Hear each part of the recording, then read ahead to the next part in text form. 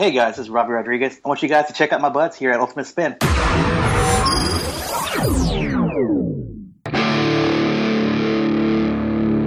Hey there, it's me, your friendly neighborhood Spider-Gwen. You'd think that an interdimensional brunch date with my friends Cindy and Jess would be no big deal. Unfortunately, one of our evil counterparts had other ideas, and, well, things got a little crazy from there. We're outgunned, outmanned, outnumbered, and outplanned. It's gonna take 3 Spider-Women to get out of this one.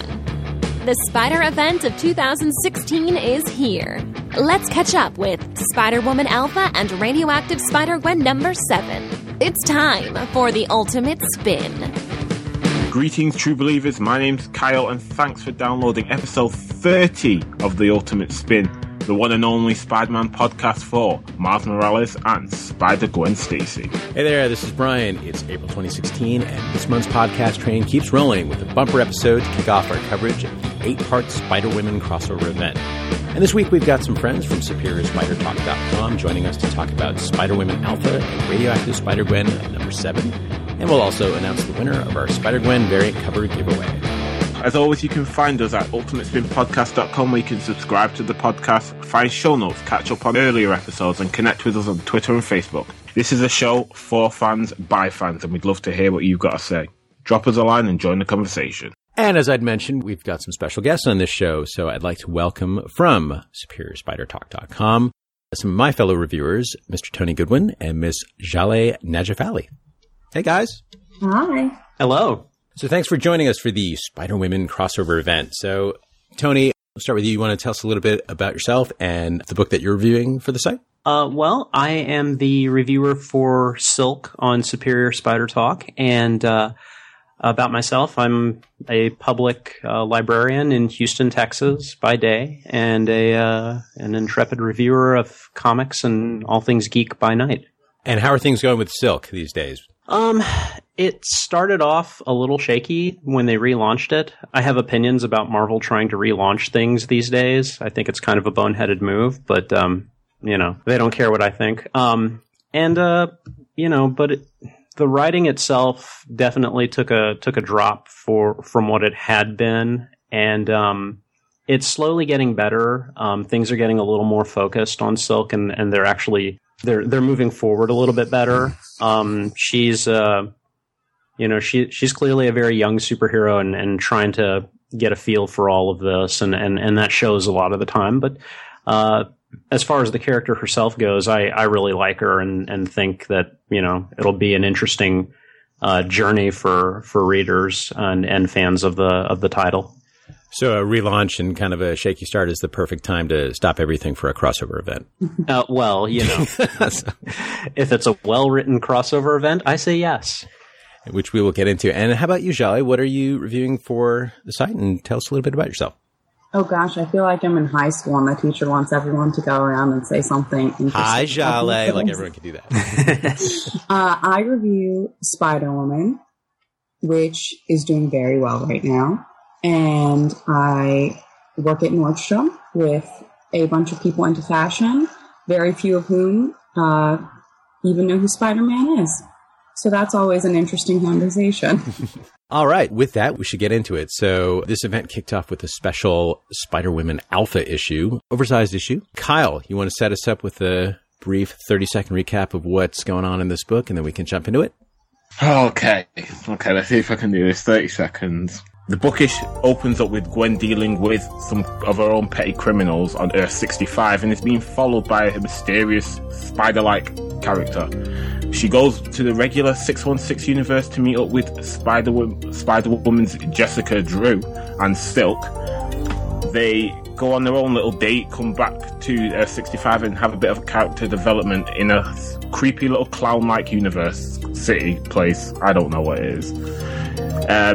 They get attacked by a giant... 30 seconds, big guy. Oh, God damn it. See?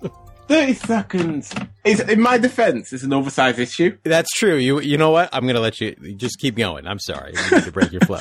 The oversized issue, you got an oversized recap. Yes. They battle an adaptoid, all wild, that same mysterious character robs them of their ability to teleport to the alternate worlds, and we also get to meet, in typical alternate universe fashion, their version, Earth 65 version of Cindy Moon. Dun, dun, dun. Where to jump in? I think the most interesting thing is for me, for a crossover, it's like, I don't know about you guys, I'm actually getting a little tired of events. I think Secret Wars was such a big thing. Oh, yeah. And then the way it rolled out, just schedule-wise, it didn't quite hit the schedule that we were hoping for. And then they did the relaunch before the actual event came out. So it's like, all right, here we go, crossover again. And right away, I like the fact that this was not kind of end of the universe, nothing will ever be the same again. It just started with brunch. Agreed. The small scale of this story, I think, is a very refreshing change. It really gives you a chance to get to know the characters better and to actually get a feel for the interpersonal dynamics between them, which you definitely did. You got only the broadest strokes of that during Spider-Verse, the last time these people were together. Yeah, this is definitely more of a character-driven event, which is very different than Spider-Verse or Secret Wars, where you don't get to know any of the characters in the story. Alpha really took the time to introduce the 3 distinct personalities of the characters. So here's a question for you guys. Like, we've been reading Spider-Gwen, but I haven't been reading Silk or Spider-Woman. Are you guys reading the other titles? I'm reading Spider-Woman, but not Silk. Okay. How about you, Tony? I'm reading Silk because I'm reviewing it, and then I read Spider-Woman and Spider-Gwen as I'm able to, which lately I will admit I have not prioritized it in the way I probably should have. So a little bit, but only a smattering. How about you, Kyle? Just Gwen, really. I come in and out on Silk, and I've not read any of actual Spider-Woman. Shame on you, Kyle. Traditionally, I think it's because I don't like Jessica Drew. Through my what is it now? Almost 5 years of reading, she's always annoyed me. I might do it eventually. She's annoying. What'd she do to you? I don't know. I can't remember. It's a long-standing beef that people have, and you never know quite where it started. So you just roll with it anyway. I mean, from what I've been able to glean from Spider-Woman, I think who's the writer, Jala? Is it Hopeless? Yes. Okay. I mean, he's really doing some good stuff with the character so far. I'll check it out eventually. At the moment, like, my comic book reading has decreased in recent months, so the only 4 or 5 books, and 2 of them that I prioritize are Miles and Gwen, because of this magical thing we have called a podcast. Yeah, I understand. I think that's where this book actually worked really well, because it did set up the basic ideas behind each character and what makes them different, what makes them unique, and this really interesting dynamic that they have, because they really haven't hung out together so much, have they? I mean, they certainly haven't in the Gwen book, and I don't think they have too much in the other titles, right? They certainly haven't in Silk, and I guess one of the things about this installment and this story that did kind of throw me is this kind of presupposed bond between them, however you may want to characterize it, because to the best of my knowledge, they'd only met before during Spider-Verse and under very kind of intense circumstances, and it just kind of felt like it still felt like they knew each other a little too well, and I kind of get the feeling that these people should be strangers a little bit more than they were. Yeah, particularly with Spider-Woman and Gwen. They seem to have that, not mother-daughter bond, but sort of a closer friendship than Silk and either of them. I think it's a little different because I can't remember the exact number it was, but Jess turns up in Spider-Gwen. So I think that might be why it doesn't bother me as much, because it appears there. So I just got the gleam that it's happened since then. It's happened before we actually saw it on the page. It's more the whole adding Silk factor to it that seems a little odd. I mean, it's odder to me to see Gwen simply because Gwen lives in another dimension. Well, even in that other issue, obviously because Web Warriors is a thing, and they hop between So that's why her being able to hop between again doesn't bother me, because that's how she got to talking to Jess in whatever issue that it was before. So it's that I've known that she can do this. It's the case when she actually does it, and this is now the second time that I've actually seen her do it. Okay.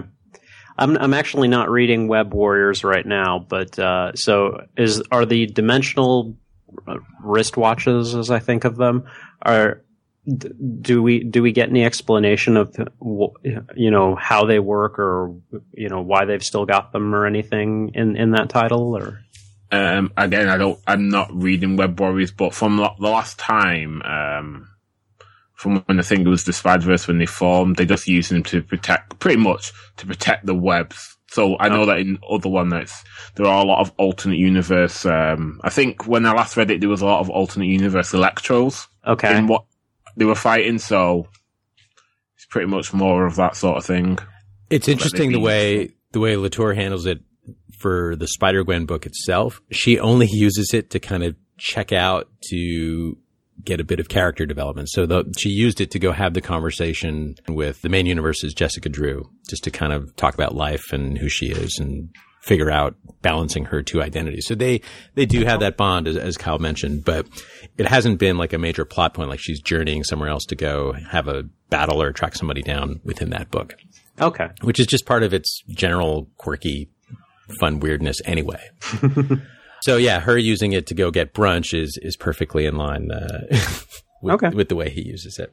And then yeah, this mysterious, vaguely Spider-Man looking, Scarlet Spider looking agent tracking them down. Yeah, is that somebody we're supposed to know? I have a supposition, and it's nothing more than a speculation, and I could be very wrong. So, but I was looking, because you see his picture at the end of Spider-Gwen 7.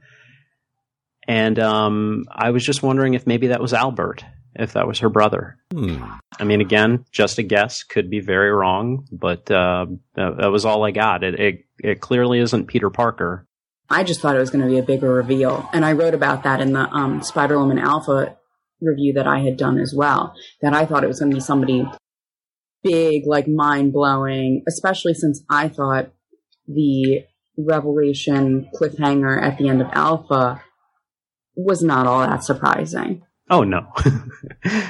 Why not? Like, what, you saw that coming, or was it the question? Yeah, I think they just dropped too many breadcrumbs. I didn't even read read anything about the event before it started, because I like to go in with as little information as possible. Mm-hmm. I went back after Spider-Woman Alpha to read it, and I was like, well, of course, it's going to be, wait, do we spoil here or no? Yeah, absolutely. Okay. Of course it's going to be Cindy when you read all the details about the events that they've dropped. But it was just, I don't know. I think they could have handled it better, made it a little bit more surprising, even if you knew it was coming. If you didn't know it was coming, like throughout that first issue of the book, it was just very obvious who it would be. Because they're always talking about their other dimensions counterparts and what they're doing. And I think she made a comment about finding herself and being really excited about maybe finding her family here. So, of course, it's going to end horribly. Yeah, I think it's one of those things as well. We're having all been reading the series anyway, and when they meant, because the faction as an acronym, Silk, has been around, and then knowing that there's a Spider-Woman event coming up, it's like, well, probably going to be another version of Cindy. And it was like, okay, I know this now, and I was being able to roll with it.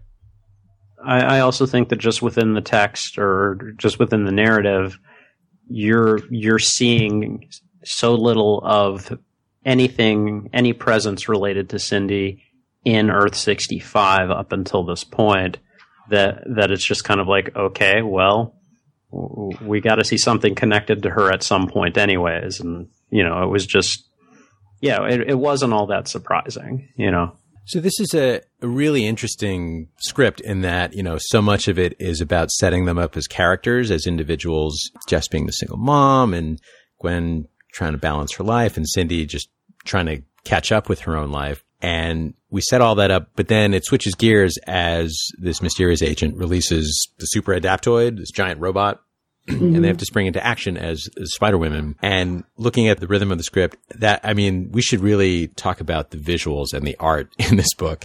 And I'm guessing we have a lot to say on that. Jolly, what was your take on, you wrote the review for Superior Spider Talk. What was your take on this artwork? I had a really hard time writing about the art because I always want to support artists. However, it was not that great. I want to think about the way I want to say this. It was just very distracting, and it detracted from the rhythm of the story for me. They looked so weird. They were unrecognizable if you're looking at, if you're looking for the Gwen Silken Spider-Woman that you know. And the faces especially were really detracting from the rest of the book because it looked like their faces were just melting off. Yeah, you had some eyes kind of going in different directions, right? Mm-hmm. And very far down. Maybe Gwen has a forehead that's that low, but I don't think so. Or that wide. Her eyes were just very far down on her face. So how would you compare it to the art that's happening in Spider-Woman? If you've read any of my reviews of Spider-Woman, I love Javier Rodriguez. I think he does great work. His color, when he does the coloring, it's really saturated coloring. He has a really dynamic style. And Jen is a very dynamic superhero. She moves around a lot. She uses her fists a lot. So it really works for her style of fighting. How about you, Tony? Well, I think Jaleh nailed it in terms of the art being a distraction and more than a little bit of a detraction. The eyes especially, I don't like to be negative either, but it kind of looked like they were melting off the face, and it did at times pull me out of the narrative.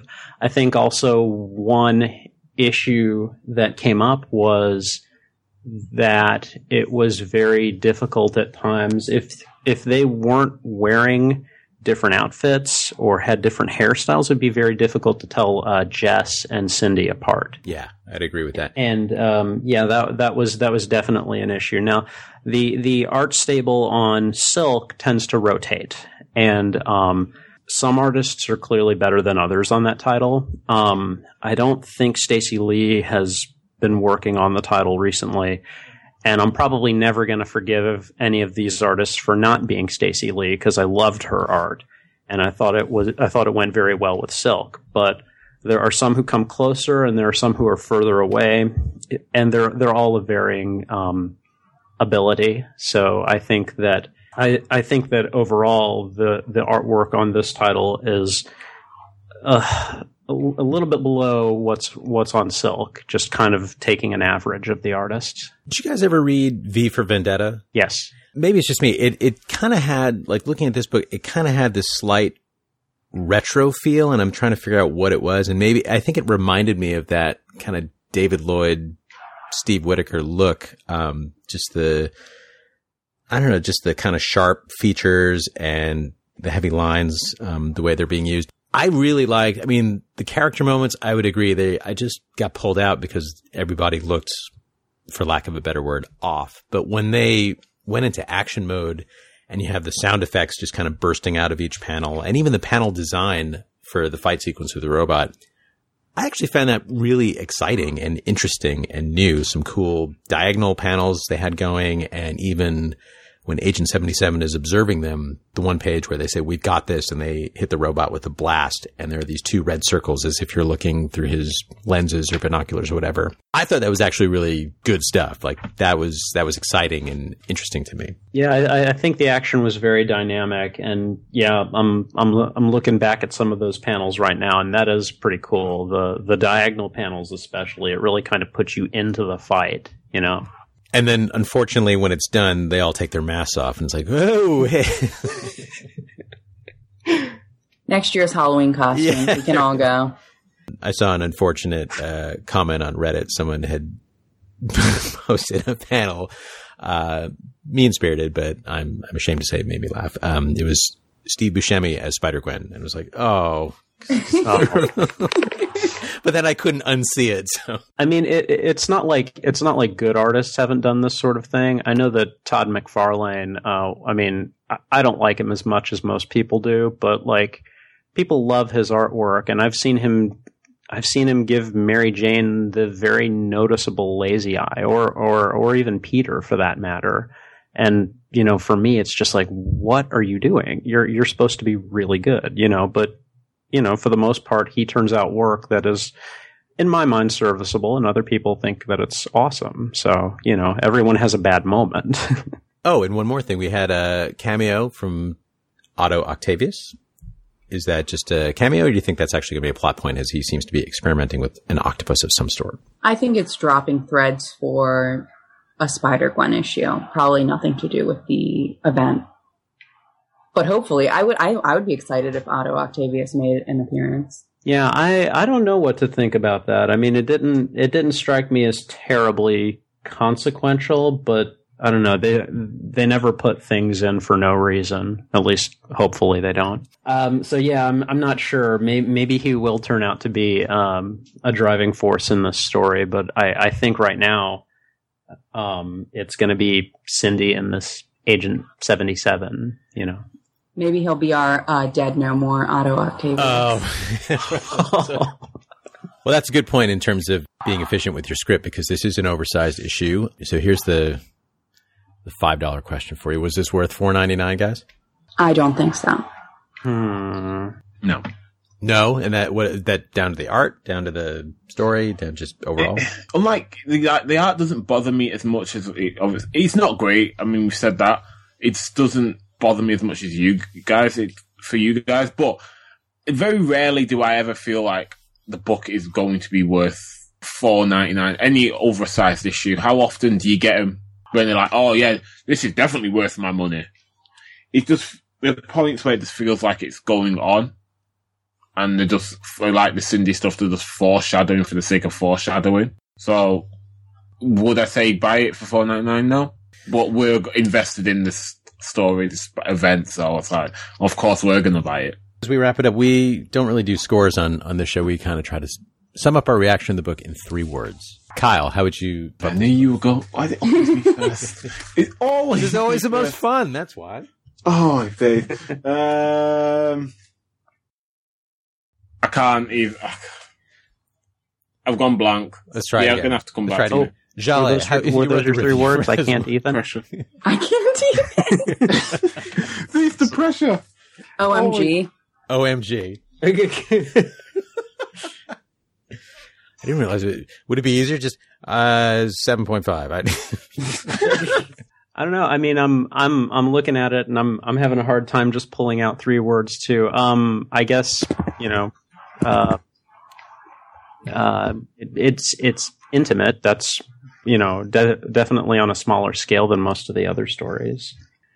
Needs improvement artistically. Maybe those should be my 3 words. I don't know. Oversized issue, you get extra rules, don't forget. Okay, 4 words.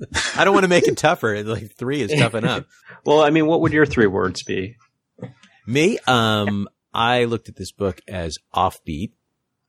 Okay. Definitely, it was unpredictable. And I would say shaky. Okay. I would agree. So we're going to use your 3 words for all right, everyone. should we just... Thank you, Brian. Thanks for dedicating 3 words for all of us. I will humbly accept them. We should just do a word for each character. A word for each character? Yeah. All right. Like to describe their appearance in this book. not physical, like I could probably still use my 3 words. All right, should we call it move on to Radioactive Spider-Gwen number 7? Yes. All right. Okay.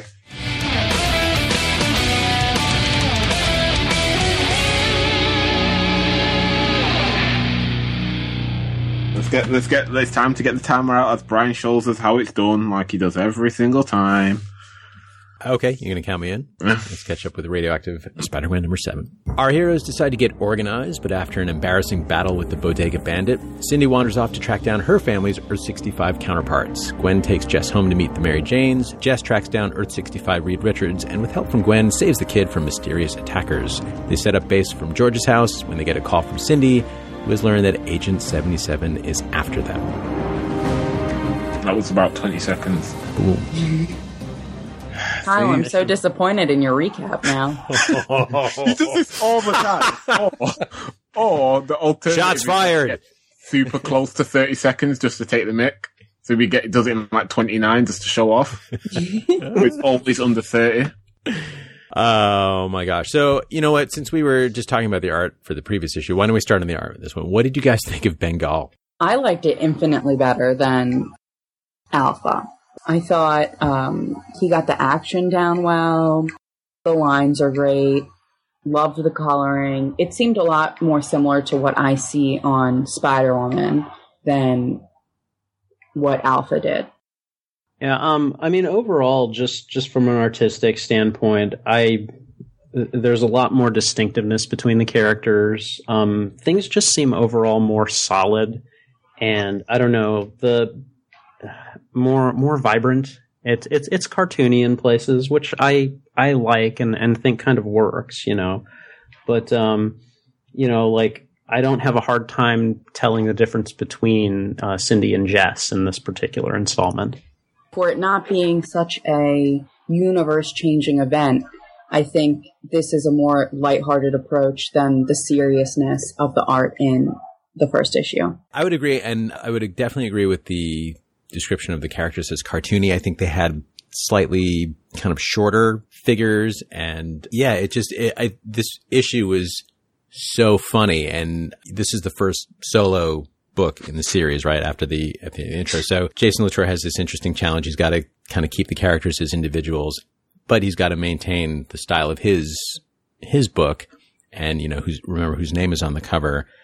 And so just to play up the weird aspects of Spider-Gwen as a series, I thought was the right way to go. This was just hilarious from start to finish, I thought. I mean, let's spring into action and get a cell phone. And then, and then they're standing around in costume trying to buy a phone. And then Gwen's arch nemesis, the Bottega Bandit, wanders in. And that panel with her, just like, she's mortified, like, oh my God. And like, I was laughing out loud at that. That was one of the funniest things I think I've seen in the book. And Jess is just like, what the hell? You right. know? Yeah, that was a great scene. And just the whole vibe of it. I mean, again, we were talking about, like, it's not a major event. And so they're not reacting like it's a major event. They're just more irritated and annoyed than in like crisis mode. Like, we've got to solve this, like, like just the eye rolling vibe of it. That set a great tone, and the art matched it perfectly. I think that especially at the beginning, you know, you've got Gwen and Cindy arguing with each other over, you know, what they're going to do and how bad this all is. And then Jess just gets tired of it real quick and is just like, you know what? I'm going to go do something because I got to get back home, you know?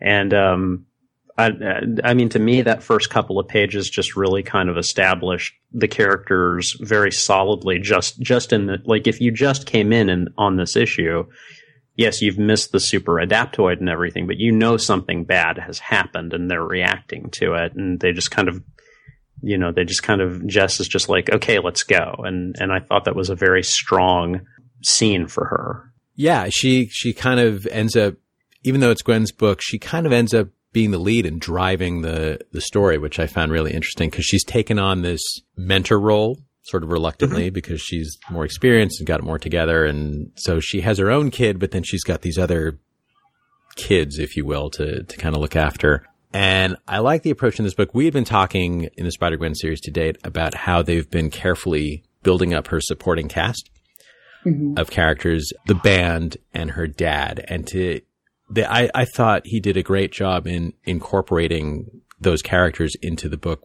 and have them interact with the characters, or mainly Jess in this case, really well. And using Jess to kind of drive home that theme for Gwen, like, look, you've got a great thing going on here. Like, you should enjoy it, which is what they've been building up to anyway. So for Latour to slot that in perfectly within the context of the event, I was really impressed.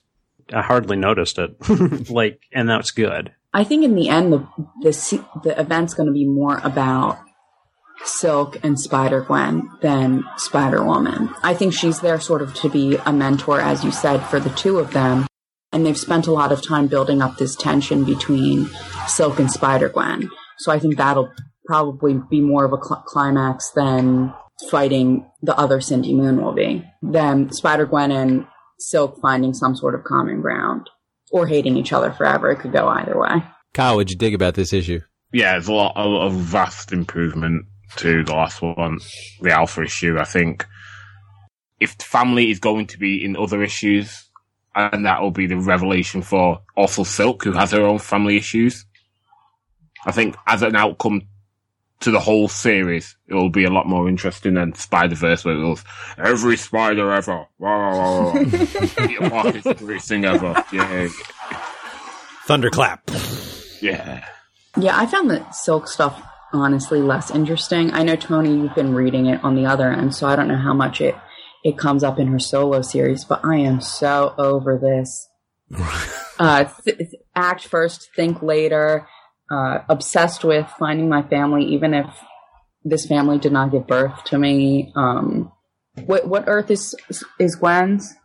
Earth 65. Yeah, who cares if Cindy's Earth 65 family is still alive? The only counterpoint I would make to that is that when Peter Parker went over to the Ultimate Universe, he still wanted to see his Aunt May over there. So, I mean, I'm not saying it's logical. I'm just saying that, you know, if you haven't seen your family in 10 years and you get to see the face of the person who might have given birth to you, I could see that being a motivating factor, you know? As you can see, I'm the heartless one. Tony's the emotional reviewer. I guess, I mean, I will say this. I do have a soft spot for Cindy. I am reviewing her title, but I also think that her disappearing like this shows that even though she may be coming along as a hero in her own title, she's still got a long way to go. She's still got some things to work on. And I imagine part of that comes with being put in a bunker for 10 years. And living by yourself and only having to think of yourself. And so the fact that she kind of disappears for this issue, I was like, I mean, I was disappointed, but I wasn't disappointed in Latour for writing it. I was disappointed in Cindy for, come on, you still need to focus. But I also kind of understand why she did it. And of course, it appears that her doing this was a good thing because she seems to have found information. I think that's also one of the things that people just don't like Cindy. But I still feel like even though she is annoying, it's always intentionally annoying. It's not like it's just poor writing. This is the way that the character's supposed to be. No, yeah. I think for the most part, Robbie Thompson writes her pretty well. Definitely better than Dan Slott ever did. Oh, you mean the guy who invented Alpha? Oh, surprising. No, you're right, though. I mean, this character, when this character was introduced, I was, for lack of a better word, I felt a bit mortified. Like, this is an actual character, just like the premise is interesting, right? Okay, like, all right, there's another person bitten by the spider, but then she's just all about making out with Peter Parker. Like, really? Come on, dude. Yeah. like, I was all set to read this with my kids. I'm like, nah. And then when she gets her own title, I do you remember this, Jale? No one else wanted to review that title. Nope. Yeah. No one else wanted to review that title, and I was like, I'll jump on this grenade. And I for that first, I think 7-issue run, that ended up being a pretty good run. I really liked it. It's funny because I remember when it was announced, because it was announced over the same couple of days as Spider-Gwen, and it was like, okay, we understand what Spider-Gwen. The first volume made sense. Edge of Spider-Verse success, and then you hear Silk was announced as like editorial mandate. Yeah, that's right. Yep. We threw that word around a lot, and nobody would touch that book. Tony was the only one willing to fall on the sword. And I think it paid off. I've enjoyed it for the most part. This recent relaunch has had its. And as a woman, I definitely did not. After reading Slott's Silk, I was like, I don't even think I could say a good thing about that comic coming out because I had such low expectations for it. I do want to say one thing that I actually really liked about Silk number 7. I'm looking at it right now and it made me giggle. Is the when Gwen leads Jess to her to her house, and they open up the door, and then they just get hit by a wave of sound. It's amazing. That was great. That whole scene was great. Her band is there, and they're practicing. That was a wonderful scene, and so much of the humor from Spider-Gwen seems to revolve around her band at times. That this just fit perfectly. Which I love. I mean, that's and the band. You're right. It's a source of humor, but it's also kind of sweet and endearing in a way that it's also been a source of great drama in her life. Like missing shows or being late for rehearsal or what have you, and trying to figure out if they're friends or if they're frenemies. Resentments. Yeah, the frenemies. Right. That visual gag was amazing, and then even just the background stuff, like the hint at what the Fantastic Four is in this universe. They're a TV show, and like they even put the Herbie robot from the old cartoon on the cover of the TV magazine. Oh, right. Yeah. I was trying to figure that out, but okay. Yeah, that makes sense. Or President Howard the Duck. Oh, and I love that kind of stuff. Like this is the little tiny bits of world building that he manages to just throw in are great. The sophisticated She-Hulk, right? Which I thought of Kyle because she's a wrestler. Yeah, I'm surprised I'm not made in. I think that counts as a wrestling reference for the episode. So done. Don't need. But yeah, all this weird stuff. So by the time you get to that beautifully surreal scene in the playground with a young Reed Richards doing these funky bubbles that have trapped other kids, it's just like, of course, of course that makes sense. I like how he's got the little touch of gray on the sides right. too. It's a nice touch. Even though he's a kid. And even the way he was introduced, I love the fact that he's just so matter of fact about interdimensional counterparts. Like, yeah, I'm Reed Richards. Of course I get this. I'm the smartest man in any dimension. That's right. Yeah, one thing about Rodriguez and Latour is that they understand the characters in 616, but they put such great spins on them in Earth 65. You can recognize your characters, but they almost make them more fun because they're working with a completely fresh outlook on it. We had talked to Robbie. He had a great term for it. He referred to it as remixing, which really suited it. And just you start off with the name and a basic look of the characters that they share with their original counterparts. But then, they've taken them in such great new directions. And I love the payoff for me in this issue was toward the end, the conversation between George and Jess, where they're kind of the older figures in the story and they're bonding as parents. And then again, driving home these themes that Latour has been exploring through the series so far, but just doing the right thing and being brave about it. It's not always easy.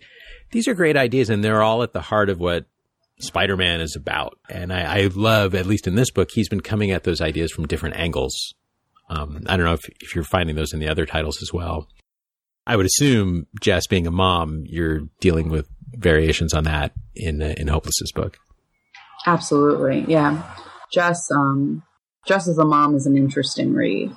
And I think that'll show up a lot in this event, too, because it's such a big part of her life right now. And that conversation with George does mimic how much she's changed. Because if that conversation could not have happened, even if she was taking on a mentor role back right after Spider-Verse, because she was just a different person then. Yeah, I don't know. I look at Silk and I try to think of the idea of family themes, and even though she may be searching for her family, and even though she may have her brother around to mind, it's really not a focus, I think. I feel like it's more about her trying to figure out how to do this and how to complete these quests, sort of. And family may be kind of involved, but it's not really a prime factor. Which I kind of see how that works because, in a way she's on her own and everything. But it would be nice for that theme, which I think is a very big one among all the Spider titles and should be, to take a more prominent role at some point. I think it's safe to say we're in agreement that this book is a lot more successful than the Alpha one that kicked off the event. Absolutely. Oh, yes. So, if you had to use 3 words to capture your take on this book, what would they be? Kyle. Oh, God damn it. This is bullying. The whole time, I was just go. You might think that I couldn't possibly comment. The whole time, I pretty much was going to, ever since the last one, I was like, yeah, easy here. Better than Alpha. And then you say those three words like, I'm like, you can say it, that's fine. Oh, fine. Better than Alpha. It's not special, but there you go. Thanks, Brian. Sabotage. Scared now. Jale? I'll go small scale, focused, and exciting. Nice. Mr. Goodwin? Dynamic, familial, funny. And I will go with hilarious, smart, and charming. Yay! Hooray! We did it. Yes.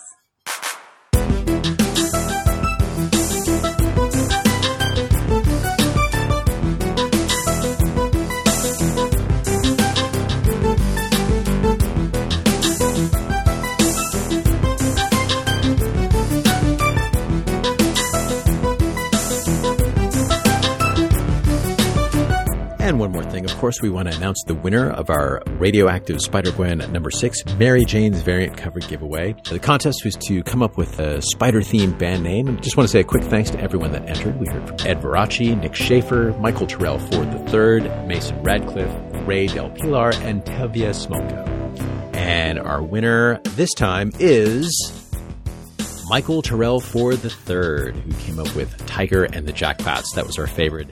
Congratulations, Michael, and thanks again to everyone that entered. Michael, drop us a line at feedback@ultimatespinpodcast.com. Let us know your address, and we'll get this issue out in the mail to you soon. With that, I want to say a big thanks to our guests, Tony and Jolly, for joining us this week. And we'd love to hear from you guys as well. What did you think of Spider-Woman Alpha and Radioactive Spider-Gwen number 7? Let us know. You can connect with us on Twitter at The Ultimate Spin. Find us on Facebook at Ultimate Spin Podcast. Or even hit up our website, ultimatespinpodcast.com, and drop us a line. Let us know what you think, and we'll share your thoughts in our next episode. And, of course, we're looking for iTunes reviews. They help us get a higher profile. More reviews we get, bigger bump we get on the site. It's all tied into the algorithm of there. So if you can take take a minute to just write up something, what you think of the show, and be honest, let us know. We'd love to say thanks. We'll send you a digital comic code to say thank you. All you got to do is post a review and drop us a line. Let us know the title of it, and we'll hook you up.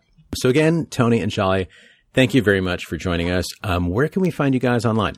You can find me on Twitter at PB_and_Jolly. And I'm also on Instagram under that name.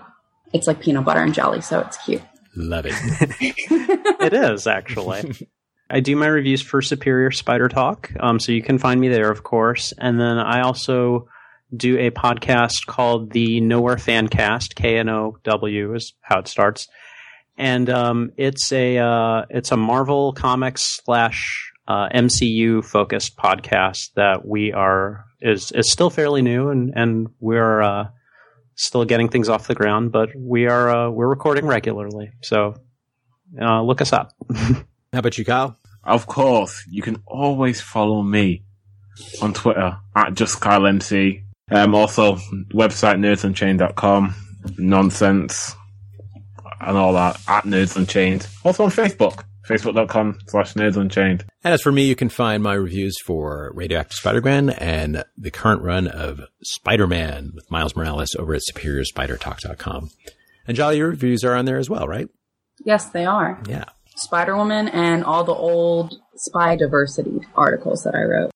And before we go, I want to give a shout out to Chris Postal at Sounds Like an Earful for our Gwen theme music. You can find his music and his excellent podcast of the same name at soundslikeanearful.com.